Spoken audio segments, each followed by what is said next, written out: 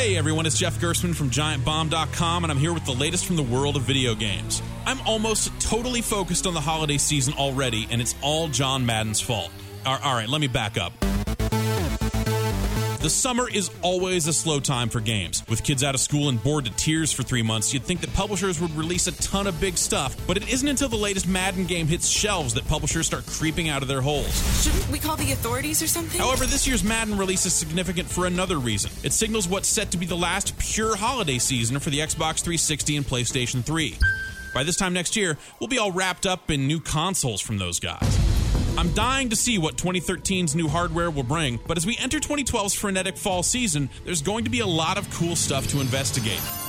I can't wait to see it all. For more news and reviews from the world of video games, find me over at GiantBomb.com.